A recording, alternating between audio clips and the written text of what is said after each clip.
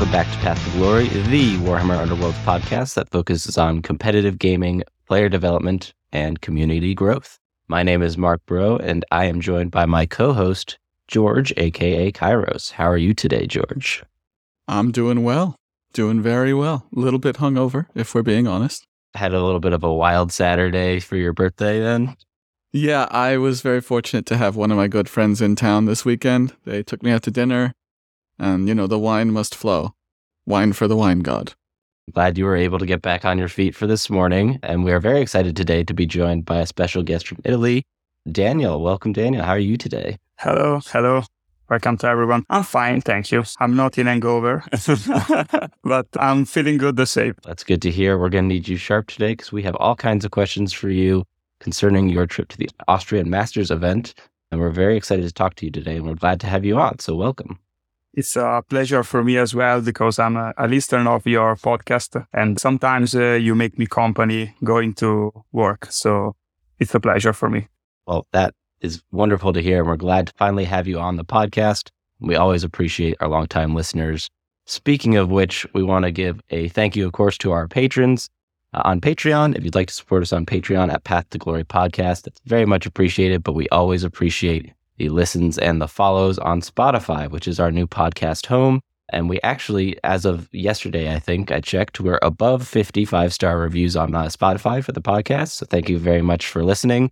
And we are trying to get to 100 this year. So please help us out if you are enjoying the content and rate us on Spotify. That would be much appreciated. If not, we always appreciate just the listens and the follows. And we're happy to engage with you guys on any suggestions you might have going forward for additional content. We will also have some poll quizzes available on Spotify. I've noticed those are getting a little bit of traction as well. And we've been enjoying engaging with you guys on those too.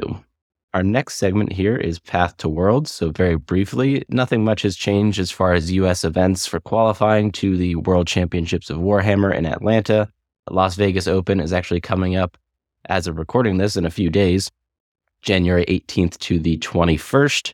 So that one, obviously, if you've already not made plans, you're probably not going at this point. But good luck to those going to the Las Vegas Open. I know Zach will be representing Path to Glory out there, and we're, of course, wishing him the best of luck on his Path to Glory in Las Vegas. The Cherokee Open is also coming up in February from the 24th to the 26th as another qualifying event in the U.S., followed by Adepticon in March from the 20th to the 24th. And then the next one, I don't know if we've had official confirmation on, but we do expect it to be a qualifying event, is the Nova Open from August 28th to September 1st. We'll, of course, continue to update this list as we get more and more information and more qualifying events are scheduled. But we do want to make sure all of our listeners have the best opportunity to qualify for Worlds. And hopefully Aman and I, and possibly also George and Zach, can see you there. That's definitely my plan. And maybe Daniel will be able to join us as well. I don't know. What are the qualifying event situations like around you, Daniel? Are there a lot available in Europe at the moment? I know that there is one for sure in Paris in May, something like this, and maybe one in Lyon in February, and obviously one in Nottingham at the GVO main headquarters. And I don't know if we are going to host something in Italy as well, because we tried the last year, but no one answered our call. So we will try again this year. I'm more a championship player than a Nemesis player, but the game is the same. So I like to play also Nemesis sometimes. So why not to host an event also in Italy? It would be nice. Well, yeah, hopefully you guys can get some qualifying events out in Italy. Are you planning to attend in Paris or Nottingham yourself? I don't think so, because I have a lot of stuff to do spring for my job. And I already need to take a week for the World Team Championship in Warsaw at the end of May. And then Paris, I think that it would be more or less in the same period. So Paris is up for me. But who knows, maybe during summer, during September. Last year, there was one in Bratislava, for example, which is not so far from Italy. And who knows, maybe. We hope that you guys can get some more events out there, and we hope to see you at the World Championships in November. It will be a pleasure, for sure. Our last housekeeping segment, I'm actually going to turn over to George here, is our Inspiration Strikes. So for those who haven't listened to the podcast before, or it has been a while since we've done one of these, For our Inspiration Strike segment, we put 1 minute on the clock, and we're going to allow George in this case to talk about whatever Underworlds related or not that is really with him right now and really something he wants to get out into the community. So George, I'm going to put 1 minute on the clock. I'm going to give you a countdown, and then we're going to let you go for your minute. So ready, set, and go. All right. Well, what I would like to talk about is negativity and how we as content creators can influence the people. Our listeners, people who play this game. I think that there's been some releases that we're a bit negative on, and our opinions are valid. I definitely think my opinion is valid, but everyone else's opinion is valid too. And I really want to give people a reminder that they can get out there and prove us wrong. If I'm wrong about something, please prove it. Don't just take things I say as gospel, or any of us. I don't think I'm inherently better than anyone else at this game. I'm on a podcast that doesn't make me better. Playing the game a lot, thinking about it a lot makes me good, I think. But get out there. If there's something I think is bad and you think it's good, say so, and then do so and prove me wrong. I would love to be proven wrong about the Stab Lads. I would love to see more people engaging. I think that I'm always very surprised when... Time, George. I'm out of time. You got the point, always surprises me. me. I know, the 1 minute's always tight. I'm considering increasing the length of this segment going forwards. We'll have to talk to him on about it. But I like the content here, George. As community content creators, we are giving most often very hot takes. I mean, we do get review content ahead of time, but it's often not so far ahead of time that at least I personally get a chance to test a lot of this stuff out. I can theory craft it, I can look at it, and I can write up an article. But there's always going to be stuff that we miss or angles we don't quite land on. Like even my Void Cursed article, I don't know that I was super negative on the deck, but I don't think I realized how much potential it had at the time. So hopefully if Stab Lads are that warband for you guys out there and you're listening to us and you're like, I think they're missing this, this, and this, go out, win an event with them, come on the podcast, talk about them, and we'll be happy to be proven wrong. I think if stuff is overperforming our expectations, certainly nobody here is going to complain. Any thoughts from you, Daniel, on overall kind of community content?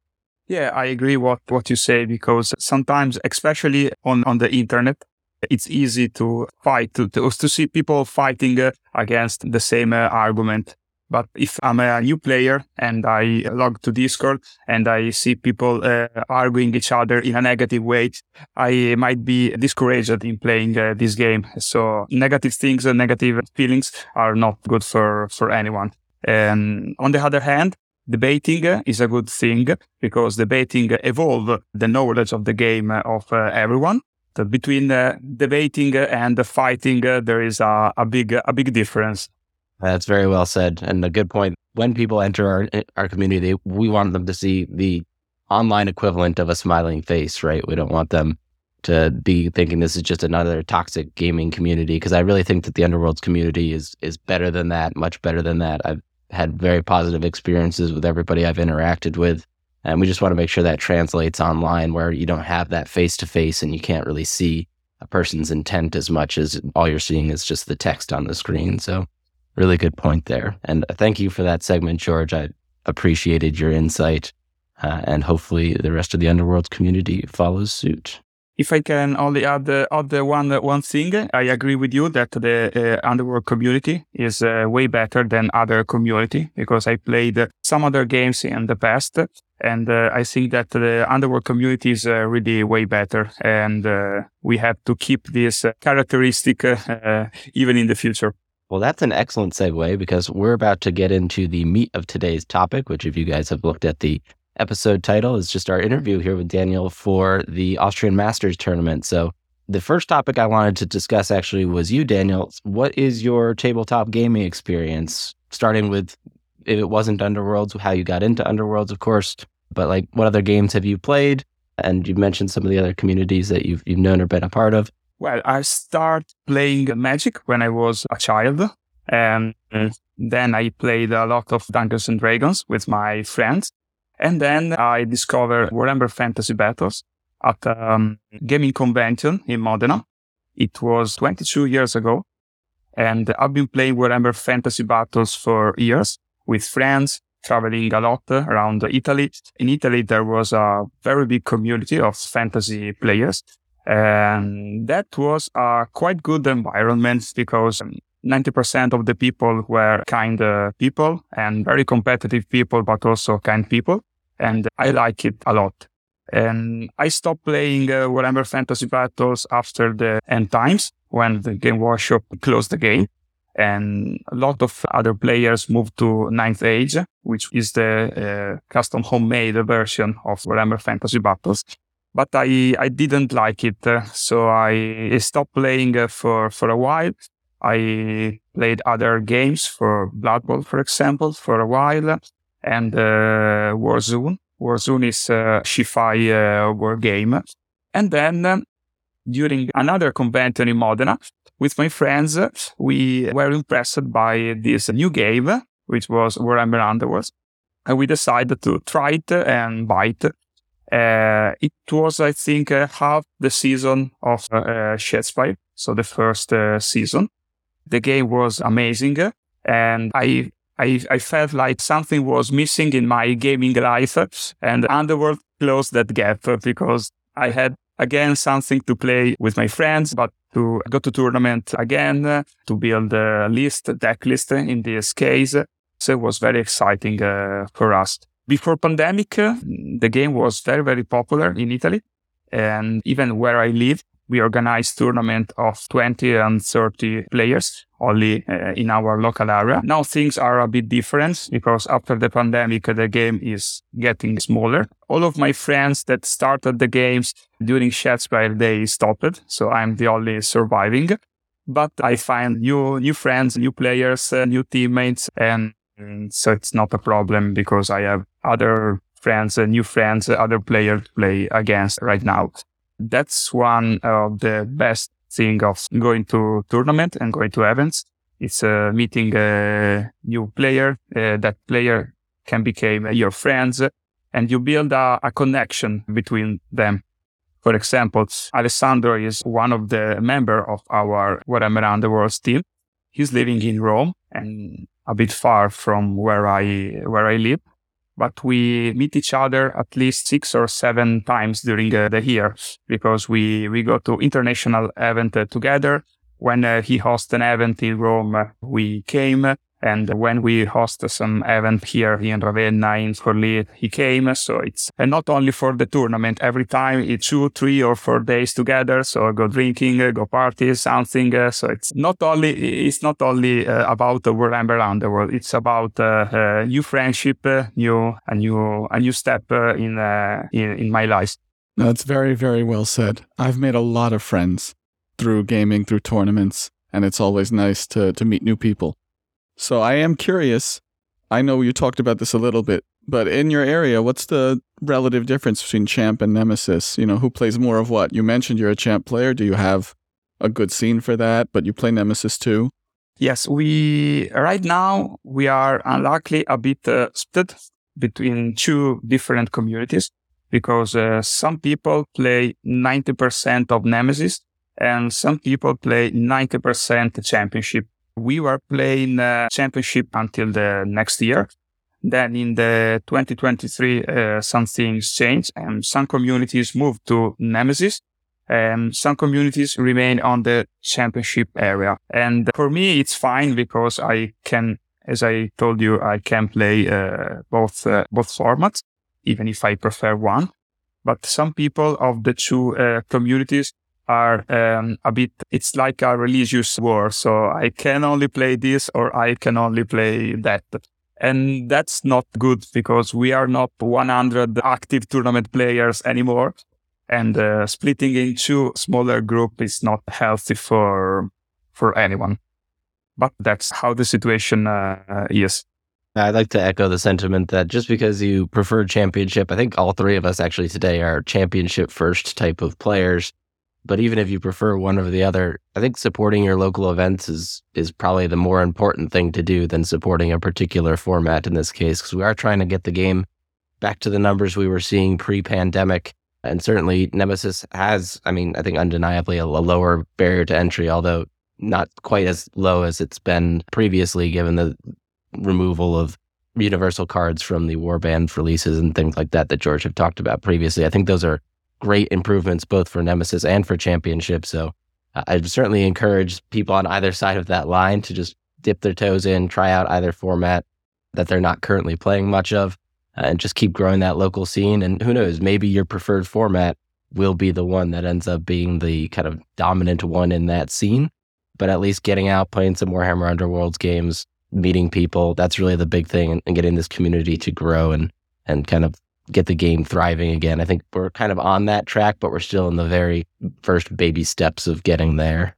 So going on from the kind of background info, I think we can start getting more into the meat of the tournament itself. So of course, this is Championship format. I assume best of 3. Is that correct, Daniel? Yeah, it was a best of 3 tournament with day 1 with a Swiss round of 4 games.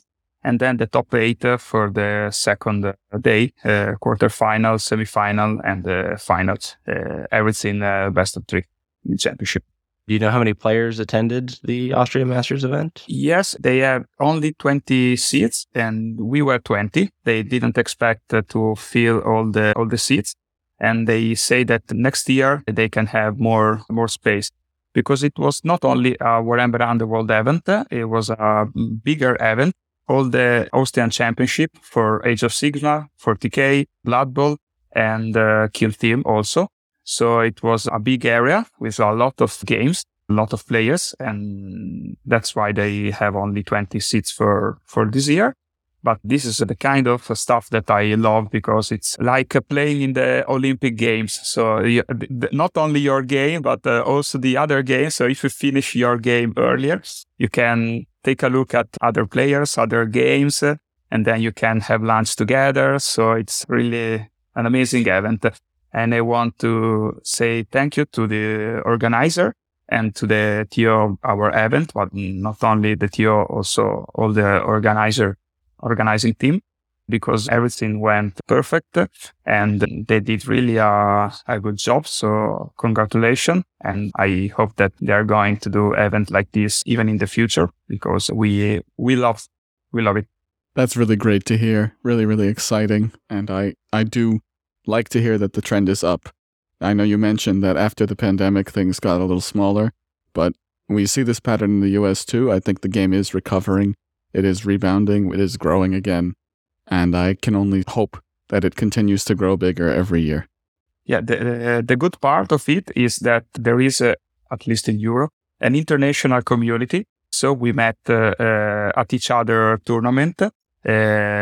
I said that we were 20, but we were from 5 different nations. There was 1 player from France, 2 from Poland, some from Czech Republic.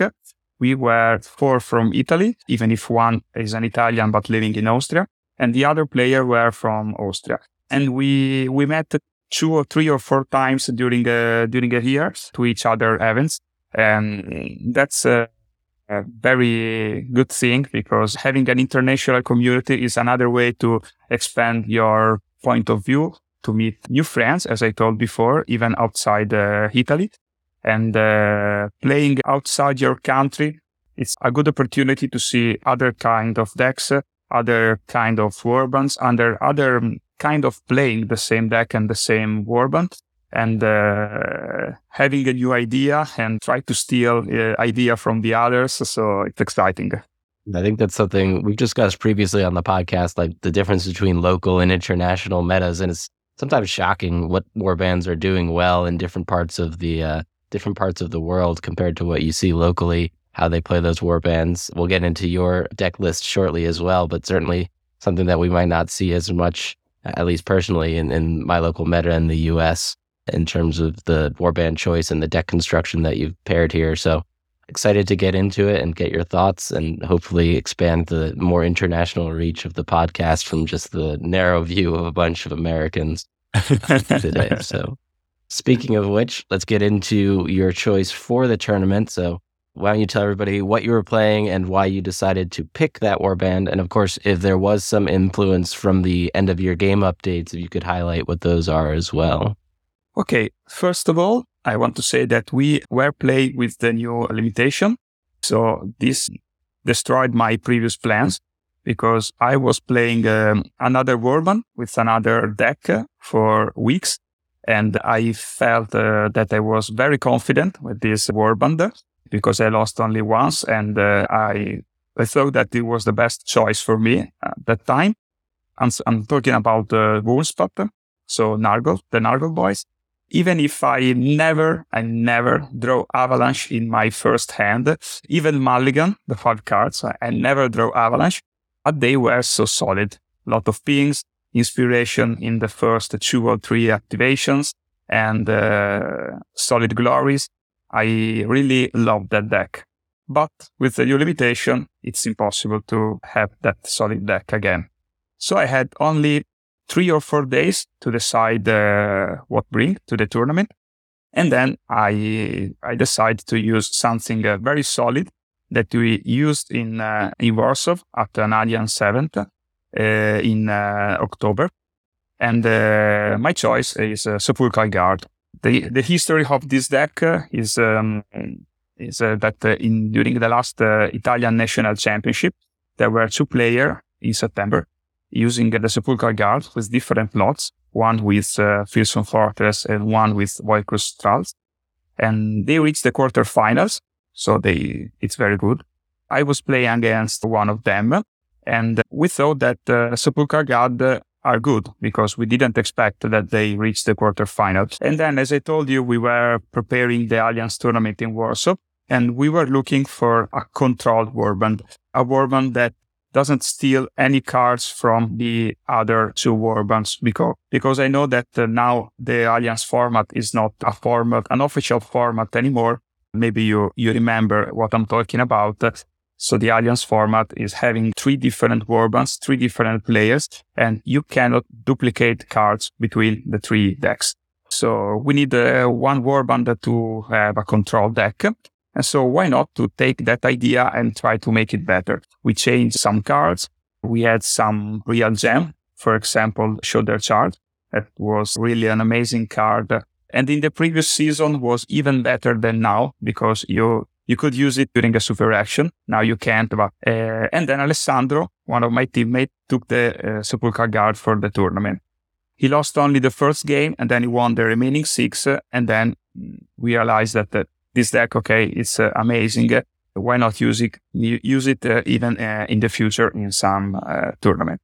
And then Alessandro was not using Sepulchral Guard in Vienna, and then why not use Sepulchral Guard myself? And then I do a couple of games with that warband, and then I decide to take it. The whole idea of the deck is to never attack, always moving or raising someone, and to play longboard. It may be strange, but playing longboard the warden is safer and the warden is 50% of the warband. And you just need 1 objective token in the opponent territory that can be easily to reach. So in the first hex zone, in the second hex. And then if you are able to run with 1 or 2 warriors over the opponent's wall of warriors, then you can win the game because you force your opponent to split forces or to make mistakes or to think what to do. So it's a situation. During the first game, usually your opponent don't know what to do because it's overwhelmed by the number of pushes, raising cards, confusion, their distractions. So everything is happening and you don't know what's happening. That's the first impression that I had when I play against this deck. What's happening? Why I'm losing this game? I'm killing fighters. every round I'm killing fighters, but why I'm losing this game? And I like this deck because it's like playing chess and you don't rely on dice rolls because you don't attack at all. I think that in the tournament I attack only 3 or 4 times in the whole tournament. And you know that at least 2/3 of the times of the attack of your opponent will kill your fighters. So when you roll a crit, hooray, is something unexpected. I have to say, it is fascinating to hear the way you describe playing Sepulchral Guard. We were just saying, you can get outside of your country, your comfort zone, and start to see a completely new way of doing things. Now, I'm definitely a hold objective enthusiast, and I love winning the game with move actions, but I don't think I've ever deliberately done a longboard as the Sepulchral Guard. So I'm definitely going to steal that and try and innovate with it, especially in Nemesis, because I'm a big fan of hold objectives, and I do think that Sepulchral Guard are underrated in Nemesis. I'm looking at your deck here, and it's a very, very interesting deck. And to go back to my Inspiration Strikes topic, this is a perfect example of this deck breaks the cardinal rules that I often emphatically assert on new players when they ask me about deck building. So can you walk me through your decision, not just for the plot card, but I see in here you have 13 objectives, 11 gambits, and 11 upgrades. Yes, indeed. I must say that last year, I think that every deck that I built was a deck with 13 objectives. I started with one deck of Soulgrade, I think, and then every deck, every time 13 objectives. If the deck is fluid and you can score Surge in a very fast way, you can score even your whole deck quite easily. And having a 13 objectives let you discard even one or two of them if the match is not going very, very good. So I must say I will never probably do a deck with less than 13 objectives in the future. And for 11 gambits and 11 upgrades, this is because I have 2 drawing tech card in my gambit, a Pact, Sealing Blood, and Duel of Wits. So I can have 22 power cards because I'm drawing 5. And most of the time I finish even my power deck. And having 11 upgrades, it's very useful because I need all of them. And most of them are one use, then they're going to be breaked after the use. So that's why I play a lot of cards. I want to talk about, maybe we'll talk about your surges first and we'll work through that objective deck. So of course you've got 13 in there. And we've discussed, I think, already that you've chosen Fearsome Fortress for your plot card. So the surges here are To the Walls, Battle Without End, Land of the Dead, They Keep Coming, Undying Watchman, and Devoted Offering. So the first thing that sticks out, obviously, is you've taken 4 of the faction surges here. How did you feel the 4 performed? And would you potentially swap any of them out in light of, let's say, the release of the Malevolent Masks deck? After the tournament, I was thinking to change maybe one surge or something, but I think that their faction surges and their faction cards are very good. I think that Sepulchral Guard can be very good in Nemesis, indeed. I like their surges because you raise warriors and then you are rewarded for that. And obviously your opponent will kill your fighters because if he don't kill your fighters, you can control the whole board and then you won the game. So he need to kill the fighters. You need to raise the warriors because you need warriors. And for not let your opponent score other objective, like for example, 2 warriors out of action or the same number of warrior out of action as the number of the round. So raising people, it's a win-win situation. Scoring surges and try to not your opponent to score other objective. And Devoted Offering is very easy because you have 2 cards to draw and 11 gambits, so it's easy to score. And To the Walls is a good way to start the match because you have 7 warriors. 19% of the time your opponent will force to start because they don't want to leave it last activation. And then To the Walls is an easy surge to score at the beginning of the game. Most of the time, I mulligan to look for this because it's one automatic glory to start, even if there are 2 objectives in the middle of the field because you can double move 2 warriors with the Warden. And then after the first glory, you can play some equipment and then your game is starting. And that's one of the reasons why we choose Fearsome Fortress, not only for the additional feature token, but for objectives and for one equipment in particular. Very, very well explained. Can I ask, on the subject of Fearsome Fortress, because this is a plot I've been using a lot recently in my Nemesis prep, how often do you put that token down as a block text compared to a cover token? Do you use it to choke off part of the board so your opponent can't come in, or do you just take the defensive buff and the extra token for Conquer Domain? This is really a good question because I put the cover token 99% of the times, and I put the blocked X only in the last 2 games of the final, because I needed to change my game plan, because I was playing against one of my teammates, and we know exactly each other's deck. So I need to do something different to shake the game. And then I positioned the blocked X. But I think after these 2 games, I can say that it's an interesting alternative. Yeah, you're losing 1 point of Conquered Domain, and Dark Inversion might be less powerful, but it could be an interesting option, because playing the board offset and putting the blocked X in one of the 4 axes in the middle of the board can make your board very safe, and at least for the first turn. And I think that in the future I will do it more. And actually, a follow-up on that question that I had was, how often are you placing that additional feature token in enemy territory versus in your own territory? Like, are you relying a little bit on the Dark Inversion to score things like the Undying Watchman, or are you leaning more towards putting that on your side to make it safer for the Conquered Domain score? It depends also from my opponent, because I have also Claim the Prize in my deck. So sometimes switching the token with the cover is an easy way to score Claim the Prize. But sometimes you need also the feature token in a good position in the opponent territory to score all the objective that requires to control one objective in the other opponent territory. So it depends from the game. For sure, I will always put the blocked X on the middle line, because that's a better positioning for it, because it blocks a lot of movement, and I don't think that it will be a good idea to put the blocked X in my territory or in my opponent territory for this reason.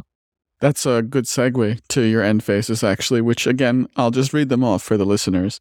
We have Supremacy, Forbidden Ground, Conquered Domain, Stockpile, Claim the Prize, Lay Claim to It All, and Retake What Is Ours. I do want to observe something here, again, for listeners who may not know these cards as well. That is 4 end phases worth 3 glory apiece. Conquered Domain, which is probably going to be worth 2 and maybe 3 sometimes. But most notably, not 1, not 2, but 3 supremacies. So what was your thought process in choosing to go for what I'm calling the supreme supremacy, if you will? Yeah, the main goal is to position on feature token. When you, as we can see later, there is a lot of pushes and other stuff in the deck. So when you are on feature token, you don't mind if your opponent kill you, because you can raise and then push again on the Odin token. So staying on 3 feature token is not impossible. I said it's like playing a chess. So you have your strategy, you know what to do. And the best way to control at least 3 is to try to reach one of the furthest objective on the opponent's territory. And you have 2 bonus to the movement in the deck. So you can run with some of your skellies and control these objectives. And then you are in a safe position, because if your opponent come back and try to kill you, then your field is safer. So it's a mind game between you and your opponent, starting from the deployment, because most of the times my opponents were shocked when I played the longboard. At the beginning, they think that I'm going to attack sometimes, but without attacking at all, even some objectives for my opponent become impossible to score. For example, the Savage have 1, the Crimson Court have 1, and most warband have objectives that requires that I'm going to attack. And I'm not going to attack at all. I just want to make my supremacy of supremacy every game. Yeah, so as you kind of hinted at there, you need a lot of tools to make that supremacies more reliable. You're holding 3 is definitely a big ask to be doing consistently throughout the game. So you've definitely taken, looks like, appropriate card support here. So we'll go into your gambits. We have already touched on the 2 draw gambits. So you've got Duel of Wits and a Pact Sealed in Blood in there, which makes perfect sense with your overall game plan. to draw through your deck, especially the Pact Sealed in Blood. For those who don't know, if you hold 3 objectives, you draw 3 cards while dealing 1 damage to one of those fighters holding an objective. But I think everything else in the deck, as far as the gambits just that I'm looking at here, kind of support your hold game plan. You've got Confusion, Dark Inversion, Drifting Tides. We've got the Terrifying Screams. Within 2x is 1x Distraction. Slinking in there and Tread the Path can all help you with supporting that hold objective gameplay. The big thing that we haven't seen quite as often recently, and I'd love to hear, you've used one of your 3 R slots on Daylight Robbery. How did Daylight Robbery perform for you throughout the tournament? Yeah, it's a nasty card, the Daylight Robbery. And sometimes you win the game because of Daylight Robbery. Not during this tournament, but sometimes happened in the past. And it's the card that maybe you have not scored nothing, but you have Daylight Robbery in your hand. Your opponent kill one of your fighters and maybe score a sword, then 2 glory. He cannot spend the 2 glory. He can only spend 1. And then I will try to steal your other glory to start my game. So I never build a deck like this without Daylight Robbery because I'm bleeding glory and I could need 1 more glory that became 2 glory difference at the end with that kind of card. And then it's like forcing my opponent in the second and in the third game in spending a glory in a very fast way because he knows that I have Daylight Robbery in my hands. And then maybe I can force you to spend glory in a fast way and maybe making mistakes or choices that might not be the best choice at the end. That's a great explanation. And I gotta say, I love this deck. In case that wasn't clear before, I love everything this deck is trying to do. And it's a lot of new cards, but it reminds me of Season 1 and 2, especially Season 1, Spellcal Guard, doing things with keys and supremacy. And it's just great to see that. And I know it's a bit of a coin flip negative play experience card, but it's great to see Daylight Robbery coming out and really doing its job to fix that bleed and put some pressure on your opponent to spend that glory, even though escalation is not around anymore. Yes. But with that said, let's turn to the upgrades. So you have, and you've mentioned pushes already, Quickening Greaves, Bonds of Death, Darkwater Anchor, Shoulder Charge, Bold Engineer, Frightening Speed, No Vitals, Frostworm Cloak, Ancient Commander, Petitioner's Oath, and the Warden Commands. Now, the first thing I do want to point out is you've got quite a lot of extra raise tech in there. You have the upgrade to let the Warden raise 2 fighters at once, and you have not 1 but 2 upgrades that'll let you just bring a Petitioner right back without spending an action to get them or even one of your cards. Was that a deliberate part of your strategy to mitigate the bleed and kind of give your opponent no good choices if they try to farm the Petitioners? Yes, there are 2 or 3 reasons for that. The first is that I need fighters. And automatic resurrection is good because I can move with the following action, the raised fighter. The second reason is to let my opponent not score some cards, as I told, for two fighters out of action, 1, 2, 3 fighters out of action, and stuff like this. And the third is that it might happen that the Warden dies. And then I need the most card of possible to raise fighters, even when the Warden is out of action. That's why the reason of most of these cards. And for the double resurrection, I didn't use it a lot in the tournament. I probably used it twice, but one of these 2 was the winning move of the tournament. And the other, I think that was a situation where I know that the Warden is going to die in the next activation. So, okay, let's raise 2 people for the following activation and let the Warden die. Now, that's a really interesting. I feel like most people haven't gone for the Petitioner raises. I think the quote unquote rule of thumb was the Petitioners die and you leave them dead and then you just keep raising the other 3.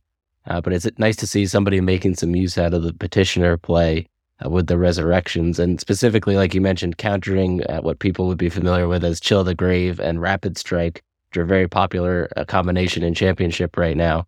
I really like the essentially counterplay that you've put into the deck there for what's more meta. One other thing I wanted to talk about, and you can speak to this, is, of course, Daniel, is you've got both Bold Engineer and Drifting Tides we've talked about to move objective tokens.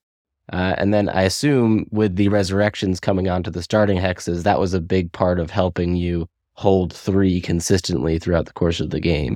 Yeah, you're right, especially for Drifting Tides. But I must say that during the tournament, most of the times I used 2 cards for moving a feature token in my opponent territory because I needed for score stuff. But obviously, when you have this card in your deck, you think also on, okay, I can move the token in my territory, and then the token now is on a starting X, and every time I raise a fighter, the fighter is in position. So that's why, in my opinion, this kind of deck is 100% better with Fearsome Fortress and not with Void Gustral, because Bold Engineer is the best card, not only moving token, but also bonus to the movement. So when you have a skeleton running for 5 because he's inspired, it's a really nasty situation for your opponent. Then controlling the board, manipulating the board, moving token is what this deck needs to do. So I am curious, did you take any attack actions in the whole tournament? Or did you get away with never doing any? 3 or 4, I think, maybe 4. And I killed 2 fighters, I think. And one was the leader of the Sirenai Warden. And I needed because he just killed my Warden. And then I had to take revenge. And then I charged him with the champion for 2 damage and with the harvester for 2 other damage. And only 3 or 4 times during the tournament, really, because I don't need it. I don't want my opponent to score stuff or to risk things like counterpunch attack cards like these, for example, Gorchosen, and they might have one and so on. And I don't want to rely on dices this time. And I love the fact that you don't have many attack actions planned. You don't have either Great Strength or Glory Seeker in this deck, which are considered to be kind of 2 staples in the championship metagame. And just to kind of round out the deck as a commentary, I think George and I can probably agree on this. It's very validating to see somebody come out and do well with a deck like this, which I think would be considered kind of uncommon. Everybody's always talking about how championship filters down to the same 20, 30 cards, whatever the case might be. Everybody's got Great Strength in their deck. And then we see you go out and perform obviously very well, winning the Austrian Masters tournament with a deck that has no Great Strength, has no Glory Seeker, is taking strange cards like Shoulder Charge. And I'm thrilled that you've won. I'm thrilled to look at this deck, and I'm excited to get into your results now. So with that kind of transition, let's get into your first opponent of the tournament. Who were they playing? What was the matchup like? And what were some of your key moments in those games? Yeah, the first game, it's a very funny story because I was sick the previous week of the tournament. And during the New Year's Eve, I was at home for that reason. And I played some games against Mr. Bombardi, this the DKM on Discord, that he was sick at home as well. And I was sure, and he's from Vienna, I was sure that in the first game I will play against him. And this happened. And he was joking, oh, my romantic day, because we played on the New Year's Eve. And then we played against in the first game. But we were both using a different warband than our playtest. So it was a totally new game. He was playing the New Slanesh warband with the impetus plot. Unluckily for him, playing against a 3-man warband is one of the best pairing for me because he can't control the board, kill many of my fighters, and try to kill the warden at the same time. Too many things to do for just 3 warriors. He was a bit surprised of my deck, and the first game was something like 21-5 because he didn't realize what's happening, as always happens in the first game. And the second was more close, but I think that it was almost impossible for him to do something better, honestly, because, as I said, 3 fighters, he can't steal the tokens from me, he can't kill off my fighters. It's very difficult for him. So I think that he played the better that he can, but it was 90%, 10% pairing, I think. So a good start for sure. And did you notice that pattern? of players just kind of being very befuddled. What is happening? Why does he have 15 glory? Yeah, as I said, this deck is really a mind experience, and most of the other Sepulchral Guard decks, because there was another player with a Sepulchral Guard, but it was a mixed deck, controlling, attacking a bit, so more classic style. And a lot of people get struggle of these tactics. So it was a good tournament for me also for that reason. Now the secret is outside, so people know what they are going to be facing. Well, if anyone else duplicates your success, or if they just tech to try to beat it. Yeah, but this is a part of the game. We constantly take a look at other players' deck. And we try to be one step in advance. So you play something, okay, but after you won something with that deck, you know that now you have to think something better, because obviously, as every one of us do, we take a look at other decks, then we try these decks. If the deck is strong, you are going to play it the next tournament. And then you have to think about, okay, now I won with this deck. How can I fight against this deck in the future? And that's why I love this game, because it's always new. One release, one new round of limitation, one new warband, and every 2-3 months everything is shaken. And it's not like playing other games. One combination is broken, and for a whole year this is the number one warband, number one army, and you cannot do anything better than this. Whatever underwards is evolving every month and every week. Yeah, absolutely. I think you start to see the counter meta stuff pop up, and certainly the strong things will still rise towards the top, but we'll have, for example, in Nemesis, we've seen with the release of Void Curse Thralls, something finally stepped up to challenge the kind of FLM dominance that we were seeing immediately after the release. And while they were still good, seeing that counterplay evolve over time has been really enjoyable to watch. And I think, speaking for both George and myself, one of our favorite things to try and pioneer is when something's good, how do we counterplay that and deny it from doing what it wants to do? So kudos to you for coming up with something kind of interesting and different to come out against what I think predominantly I would say is a very aggro-leaning meta in Championship right now, mostly due to the pairing, like we mentioned, of Rapid Strike and Chill of the Grave as two really good staple cards for taking enemy fighters out of action.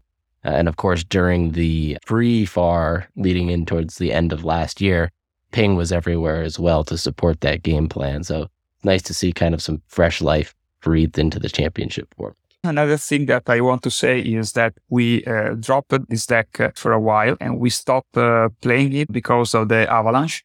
Because with the Avalanche, like it was, obviously, it was an impossible deck to play. Because in the first round, all of your fighters, with 7 of your fighters with 1 wound left, and 2-3 of them might be dead in the first activation with beings attacks. It was a deck dead and then raised again, like the fighters. Very thematic. Exactly. Speaking of, again, let's get into your round 2 matchup. What do you got on tap for your second game? In my second game, I played against the old Slaanesh Warband. So the new Slaanesh Warband in the first and the old one in the second. And this time with the Void Curse plot. It was a balanced deck like a Flex Counterpunch, so trying to control tokens, but with some cards to punish fighters for trying to go in their territory and try to kill and attack the cow, the leader, and so on. And it's a nice idea, it's a nice deck, but unluckily for him, again, I have more cards, more tools than him to control the board, push warriors, move tokens, and it's impossible for him to inspire against me. It's very difficult for him to inspire in general, because their inspire condition is very difficult, but against him is very impossible. So no chance to have better statistics for attacking and things like that. And it was a Warband with the Void Curse plot, and the Void Curse plot is one of the reasons why I'm still playing Shoulder Charge, because Shoulder Charge is not driven back, it's a push.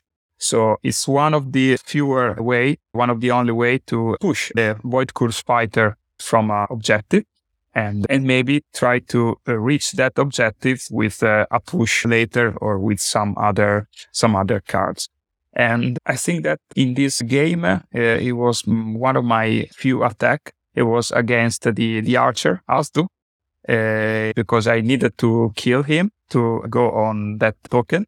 Usually Asdu always dies, and in these games as well. And so this is one of my fighters killed in probably the only two were the leader of the Cyrenai Warband later and Asdu in this match. But it was also a very good pairing for me because, as I told you, I have more cards, more tools than him to control the board, and more glory to score in my deck. So I won 2-0 against in this situation. And after the second game, I am for game 1 and 0 less, and with a very big glory difference. So it just sounds like you were really uniquely poised to take on people who didn't expect this at all. You brought something completely innovative, and we've talked about that a lot already. But again, I really like this deck, and I really like to see a strategy like this do well. Do you feel like because you were trying to hold more than him, that kind of you just could do his game plan better and he couldn't catch up with the ceiling at all?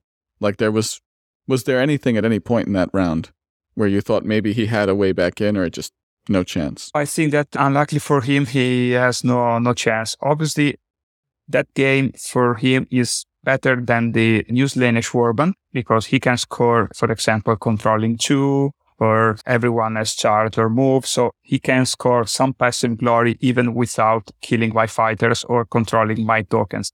But it was really hard for me because with the Bold Engineer and the Shoulder Charge, Drifting Tides, I can, even the Void Curse abilities, the Void Curse cards are less good than in other matches because I don't care about your double movement. I don't care about that you are moving on a feature token after my movement because I don't want feature token uncovered by my warriors. So, okay, let's move, but you are not going to reach my objective tokens because when I move my fighters is to go on that objective tokens and I'm not letting you come on this. So I think that even in this case, it's not 19%, 10% game, but probably at least 75-25. So I must say that I was lucky in the first 2 pairings. Well, with that said, who was your next opponent and what was round 3 like? The third game was against Cyrenai with Impetus Plot again. It was a 15 years old guy, but a very, very good player. He's also on Discord. He was third at the end of the tournament. His name is Michael, if I remember good, because I'm terrible for names. But he's a very, very good player, very fast. And this is a thing that I like it because I think that even playing fast and having a fast decision, it's a key for success in this game. And sometimes I think that it's not fair if I have to play very, very, very fast to have time for the third game, while my opponent is using 2/3 of the time. And this is not the case of Michael because he's really, really fast player and he's playing very good for their age. And I think that he can be one of the best players in Europe in the future because if he's so good at 15 years old, he can only grow and play even better in the future. Then I won the roll-off for the first match. And when I decided to longboard him, he says, okay, this is strange because playing longboard with Cyrenai is what usually the Cyrenai player wants to do. So he was a little shocked by my decision, but as I told you, it was my strategy as well. I haven't played a lot of games against the Cyrenai, so I wasn't sure about all the dangers and all the parries. I know the cards, I know the faction. Yeah, I know about the Hammer Tide and other stuff, but I don't have a lot of experience, like, for example, against other warband. So I try to do my job and try to play my match in a normal way, taking a look at what my opponent is playing, or what my opponent is trying to score for the following games. I won the first in a quite easy way. He tried to kill me and he tried to force me to move the warden and as many times as possible. That's why I was saying that he's a very good player. But I think I managed it well. In the second game, he decided to play longboard again. And he scored more objectives than in the first because now he knows my play, my way to play. He knows what to do and so on. But I won the second as well. And he never killed the Warden in these 2 games. So for me, when the Warden is safer for all the match, it's easy. Really better for me in this situation. But I was starting getting a bit tired because 6 games, every time thinking, overthinking, I don't want to waste my activation. I need to not do anything bad. So it's really mind blowing. And I was starting getting a bit tired, mentally tired. But at the end of the 3rd game, 6-1 and 0 loss. So I did my job and I was already qualified for the top 8. And so it was a nice start. And I want to congratulate myself once more with Michael because I was very impressed because I don't think that I was in other games good as him at their age. Yeah, it sounds like you had at least a really good day 1, certainly 6-0, very impressive. And then we've talked about, of course, the 2 Slanesh matchups you had beforehand. Did you feel like there was anything particular about the Sirenai matchup that was a little more difficult at all? Or was it more just his kind of skill as a pilot was keeping the games closer? No, I think that the game was really more difficult than the previous 2. It's very interesting, the deck of Michael.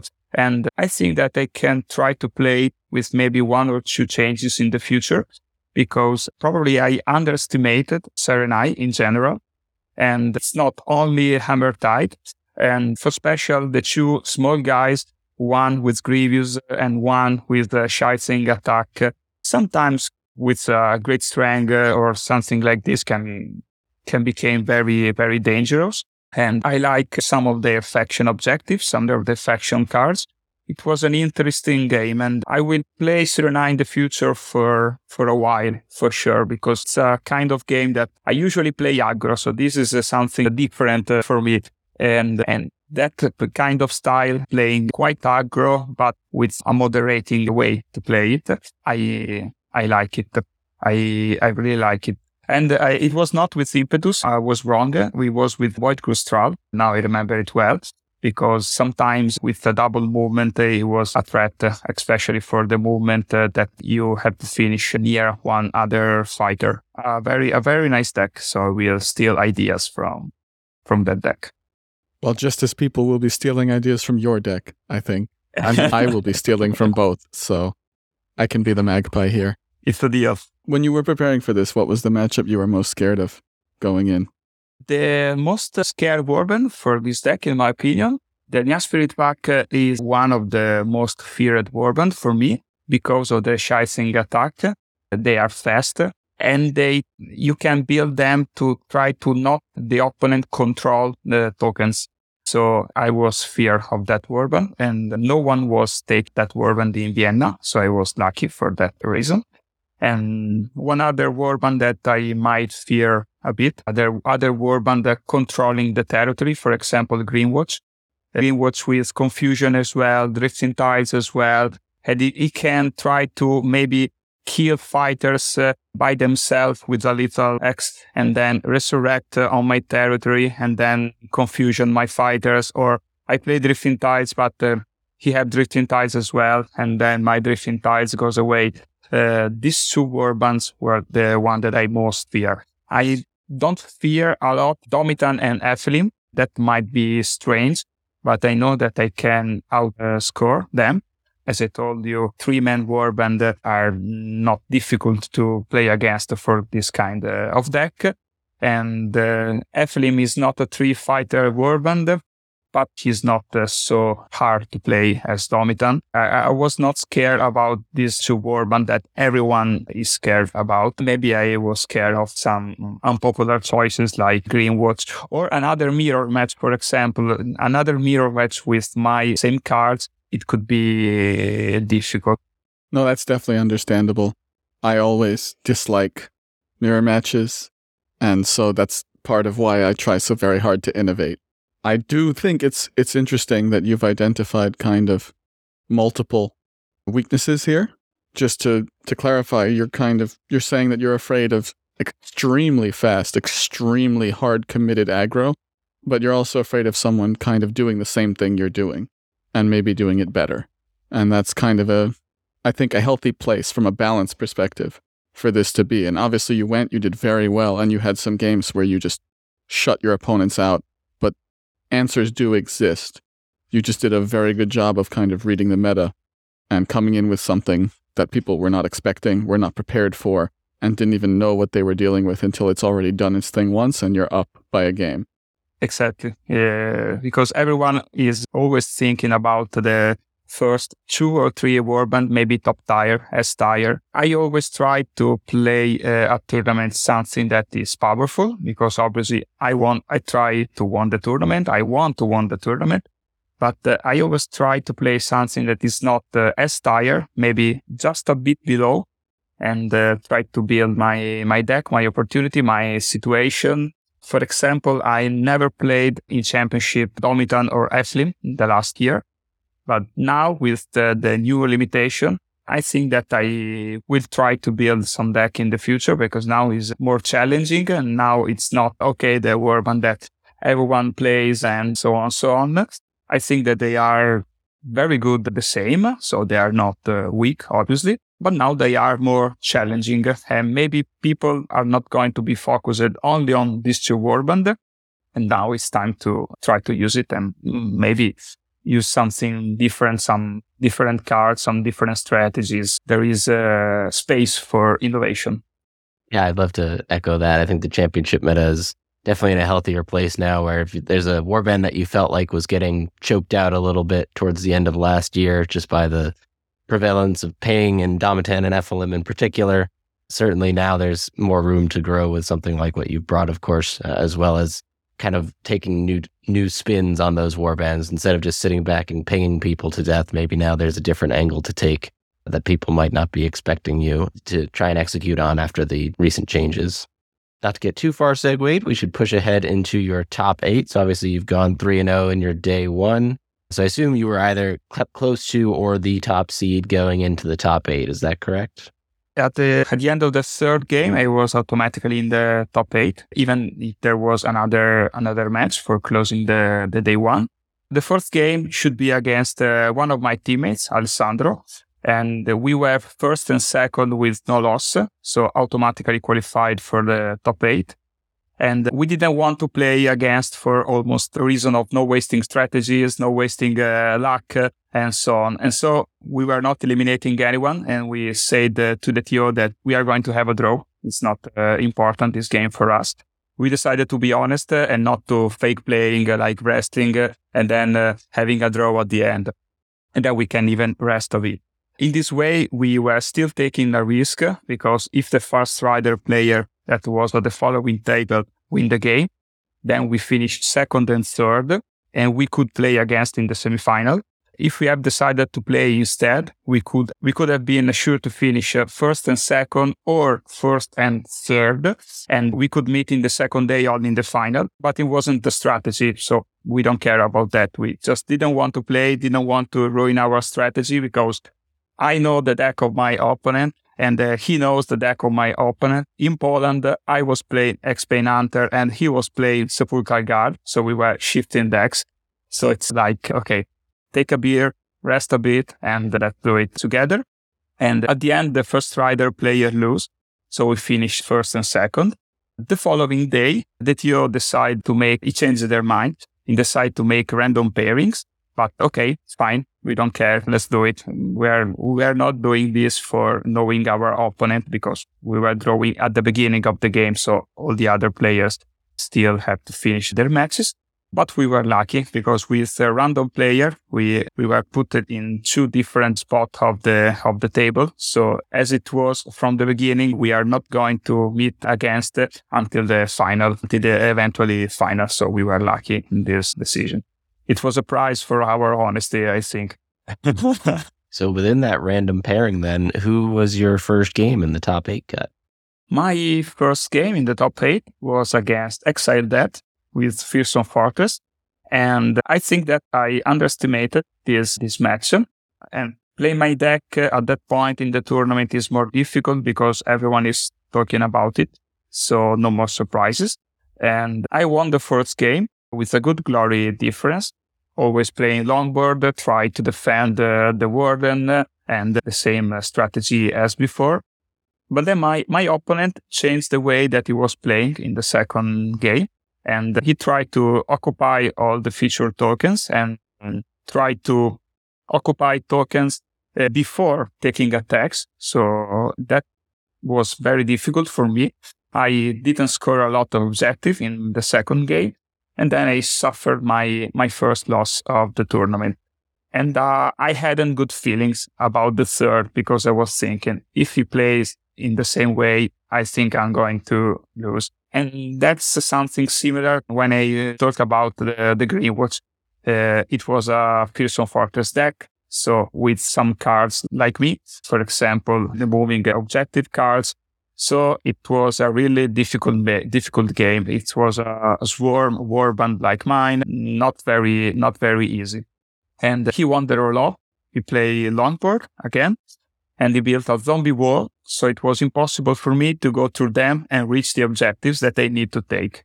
And at the end, I won only for 1 or 2 glory, and only because of one card, that is Confusion. Because at the good time, I used Confusion, and then one of my skeleton sprinters, moving 5, ran to the end of the board of the zombie player, and then successfully reached the end of the board and 1 token. And then he sits on that token for the whole game, going in garden, having a Darkwater Anchor. So, and then I won for that reason, only for Confusion, because the zombie wall was impossible for me to go over. But with the Confusion played at a good time, it was possible for me. And then running away from 5 with a movement of 5 in a safe position was the key for the victory. I just want to say it's very interesting to hear about Exiled Dead versus Spulkle Guard as a thematic match, zombies versus skeletons. And I think I speak for everyone here at Path to Glory when I say that we are very glad the skeletons prevailed, except for Zach.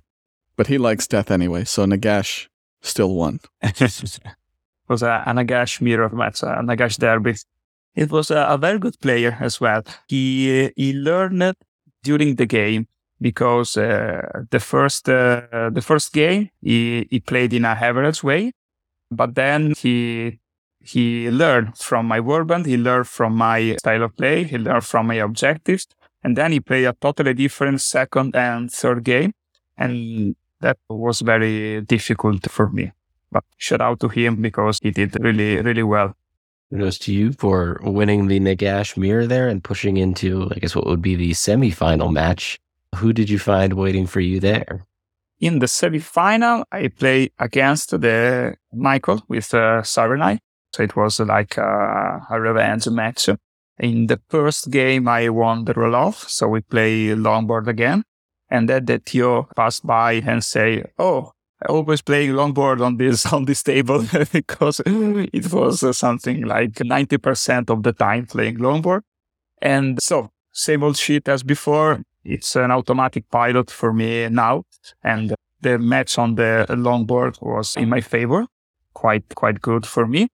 But the second was very tough, because he decided to play face-to-face. Usually the Sirenai play longboard, but as I said, he's a good player and he learned from every game. And he realized that playing longboard is not good for him in this particular match. So he decided to play face-to-face. Good choice for him, because he killed my warden at the beginning of the second round. And now I needed to do something different as well. And I charged the Sirenai leader, as I told at the beginning of the interview. I cannot leave him with 4 fighters with 4 threat to my remaining fighters, especially the one with Hammertide on my field, ready to kill Petitioner into activation. And then I needed to kill the Sirenai leader. And if I didn't kill him, I think that I lost the game. But everything after that went fine. I think I won the game thanks to the 3 racing cards, the 2 equipments and the Gambit, because with the Warden off for most of the game, I raced the Petitioner and the Champion with these cards. And at the end of the game, I had only 3 fighters on the board. but enough to score supremacy and stuff like that, and to win for a couple of glories. So it's the whole strategy of the deck is to try to not lose automatically, even if the warden is going to die. And I think that it works. And this is for sure one of the maps where I needed more the 3 resurrection card outside of the warden ability. So just on the note of the repeated longboards before we move on to your next match, I was very curious. Did you ever find one of your opponents longboarding you before they knew that that was what you wanted? Probably the Sirenai in the first. No, in the Sirenai I won the roll-off, so I think never, because in this kind of situation, for example, Exceldad, Sirenai, I always won the first roll-off. And that was a pity, because if you lose the roll-off and then the opponent forces you to play longboard thinking that it's worse for you, then you can take advantage of this situation. But when we use this deck in Poland at the Alliance tournament, sometimes happen. So it's another good strategy, another tool in the toolbox of this deck. The art of faking things as they are not. All right. Well, after that kind of revenge match, you're on to the finals, I take it, at this point, right? So who are you meeting in the finals of this tournament? In the final, I'm going to finally play against Alessandro, one of my teammates, the one of the draw of the previous day. And he's going to play with X-Plane Hunters, with Impetus. And this time we have to play, we cannot draw, obviously. And we know every card in each other deck. It's worse than a mirror game. It's really like playing chess against. I lost the first roll-off. He deployed me face-to-face in the first game, and I lost very badly. He drew the nails in the first hand, and he kills me with Bridget 4 fighters during the whole game, using the ability of the nails to not raising it anymore. And I think that he played really better than me in the first game. And I was thinking, okay, I need to change something, to do something new now, because I cannot play the way that I used to play, because he knows exactly what I'm doing. And then in the second game, I decide to play offset. And then I deploy Blocked X instead of the cover one to close a bit more my territory for the first round. In this way, as we said in the beginning, I'm renouncing to 1 glory for Conquered Domain, and Dark Invasion is less powerful. But it was a good strategy in the end, because I won the second game with 4 or 5 glory difference, I think. And then we are coming to the final match of the tournament. I won the roll-off again. And that's very important. And then I use the same strategy. But now my opponent knows that. And then he chose the board thinking about that. The game was very exciting, with no particular luck from one of the other side. And at the beginning of my last activation, I'm losing by 5 glories. I'm remaining only the warden and the champion on the field. The champion is on a token in my opponent territory with the Darkwater Anchor, so quite safe. And in my hand, as objective, I have Forbidden Ground, Supremacy, and Lay to Claim It All. So I need to control 3 tokens and 1 in my opponent territory. But at the beginning of my last activation, I have only 2 fighters on the field and only 1 on a token. And so I have only one strategy to try to score everything. I raised 2 warriors with the Warden's command. The first of them was the one with Gold Engineer. So at the end of the activation, I took a feature token, and then I'm controlling 2. And then it's the last activation of Alessandro. He needs to kill the champion with the Darkwater Anchor, but he can kill the champion only with a crit because he has Grievous. He hit me, but he didn't crit. So the champion stay on the objective, but I'm still controlling 2. And then I decide to pull out the ace from my sleeve because I had Quickening Greaves in my hand from the beginning of the game. I was waiting for the right time to play it. I played it now on the other warrior that I have already raised in the previous activation. And now I'm controlling 3 objectives because of the Quickening Greaves moves at the end of the round. And then I score all the 7 glory in my hand. My opponent just scored 2, and then I won for controlling more feature tokens than him. The final match was 23-23. I had to score all my deck to to win the game, and only for controlling more objective tokens than him. What a finish, man. Those are the games you live for when it comes down to the wire, when it's two skilled players counterplaying and counterplaying and winning it on the tiebreaker. Again, congrats to you, kudos to you, and congrats to your teammate for also, I'm sure, playing his heart out. And sometimes it's dice. You know, I'm sure that we could be interviewing him if he did crit, right? But it's still excellent play from both of you, and really, really an exciting game to hear narrated.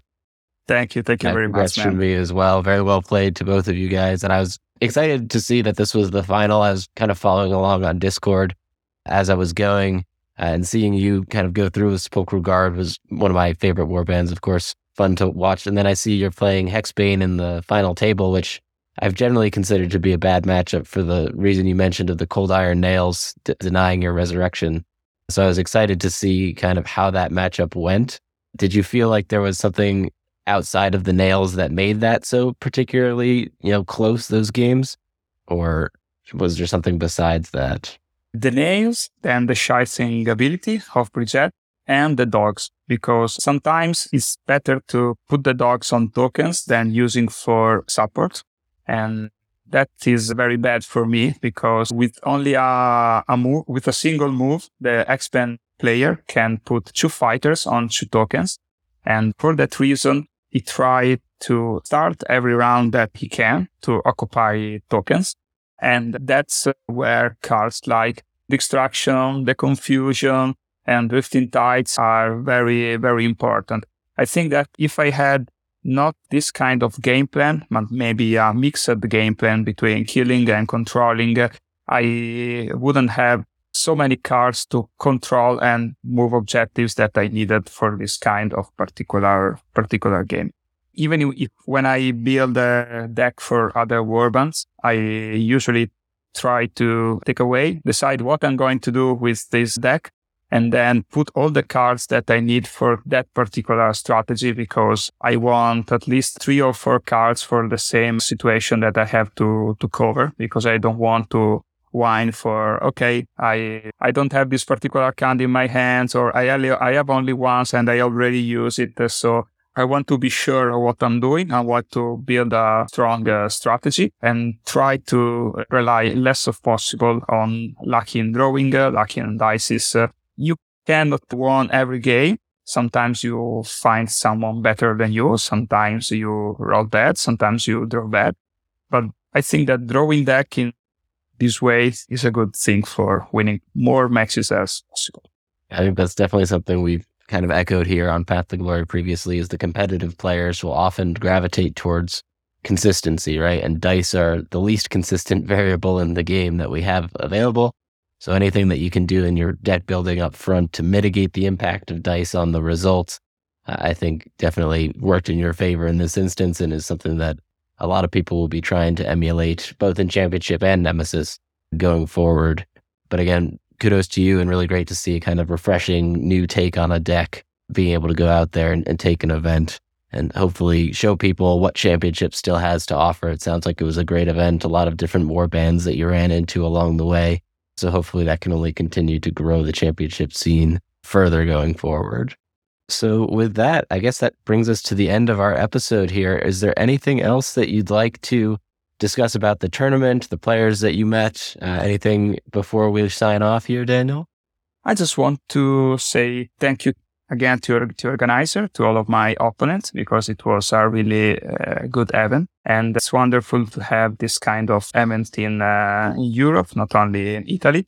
Everyone take care of us, even if we had some trouble in finding an accommodation. We were suggesting some places where to stay, where to eat. So it's, in the podcast, you talk a lot about building a community, and this is a community bigger than a single country.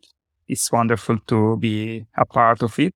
And I want just to remember everyone and to invite even people from the States to the World Team Championship that would be in Warsaw from the 24th to the 26th of May.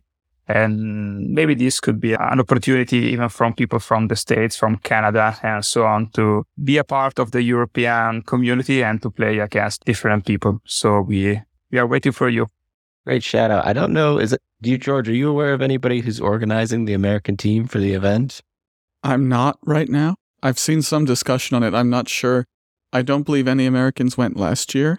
I wanted to go, but it's just so hard to fit in the travel. I'll have to look into it. I would love to get out there and meet people in person that I've only discussed the game with online, and I love every time I do get to travel to Europe. So one of these years it'll happen. Well, thank you very much for joining us today, Daniel. It was a pleasure having you on. I loved talking about your deck, about your tournament experience, and I'm always happy to talk some championship gameplay. So very glad we were able to get you on today. We appreciate your time in joining us. With that, we'll wrap up the episode. Thank you all very much for listening. Again, we appreciate all the likes and follows on Spotify, and we are trying to push that 100 5-star rating goal on Spotify. So if you like the content and want to see more, please go ahead and rate us on there. And thank you very much again, and best of luck on your path to glory.